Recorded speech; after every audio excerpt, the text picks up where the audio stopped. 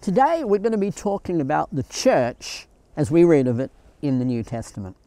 Now the word church comes from the Greek, and that word is ekkelsia or ecclesia, depending on how you pronounce it, and it means the called out. Originally it was talking about the people who were called out of their homes to a meeting in the village or the town. But for us, it's talking about the called out, those who were called out from the world, called out from sin, called into Christ Jesus. The first place we read about the church is found in the book of Matthew chapter 16. And in this passage, Jesus asks the disciples, who do the people say that the Son of Man is? The disciples answered, they say that you are John the Baptist, or Elijah, Jeremiah, or one of the other prophets. You see, the people did not know who the Son of Man was. They didn't know who Jesus was. They thought he was a resurrected prophet. But then Jesus said, but who do you say that I am? Now Peter gives the answer, the good confession, the showing of his faith in Matthew chapter 16 and verse 16. But Simon answered, you are the Christ, the Son of the living God. We can see the greatness of his faith. Here is Peter saying to this man Jesus, you are the Christ, the Messiah. You are the Messiah, the anointed one, the one that was promised by God. You are he. But more than that, he says, you are the Son of the living God. Now we need to think about this phrase.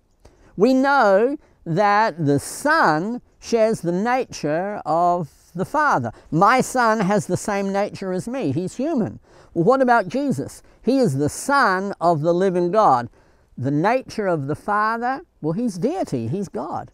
The nature of the Son, he shares that nature. He too is deity, and he is God. Notice Jesus' reply in verse 17. And Jesus said to him, blessed are you, Simon Bar-Jonah, because flesh and blood did not reveal this to you, but my Father who is in heaven. But I say to you that you are Peter, and upon this rock I will build my church, and the gates of Hades will not overpower it. Now some may be confused and think that, well, the church was built on Peter. The church was never built on Peter. Peter was a man, a good man, but only a man. Later on in this very same chapter, Jesus says to him when he stumbles, he says, get behind me, Satan.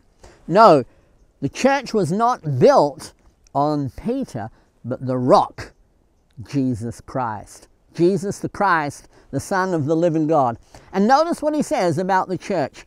Upon this rock, I will build my church. There are three things we need to understand here. First of all, Jesus says, I will build the church. You know, any church that is built by any other man or woman is not the church of the Bible. And then he goes on and says, I will build my church. You see, the church is owned by Jesus. He bought it with his blood. But yet there are men and women who claim their church has other names or other owners. This is not the church of the Bible. The church of the Bible is owned by Jesus, and it should carry his name. And thirdly, he says, I will build my church. You notice he uses the singular here. Jesus only built one church. Now there may be many churches around today founded by different men, different women, and may carry different names. But the church that Jesus built, well, there was only one church that he was going to build. And today we can be a part of that church. If we follow the Bible, we do not add to it, we do not take away from it. We can mirror that church in the Bible. We can have the same entrance into it, we can have the same practices, we can have the same faith that is found in the Bible. If we only follow the teachings of Jesus, the Messiah, the Christ, the Son of the living God. Well, we're going to continue studying about the church in the New Testament and discover more and more about it. Thank you very much for your time today.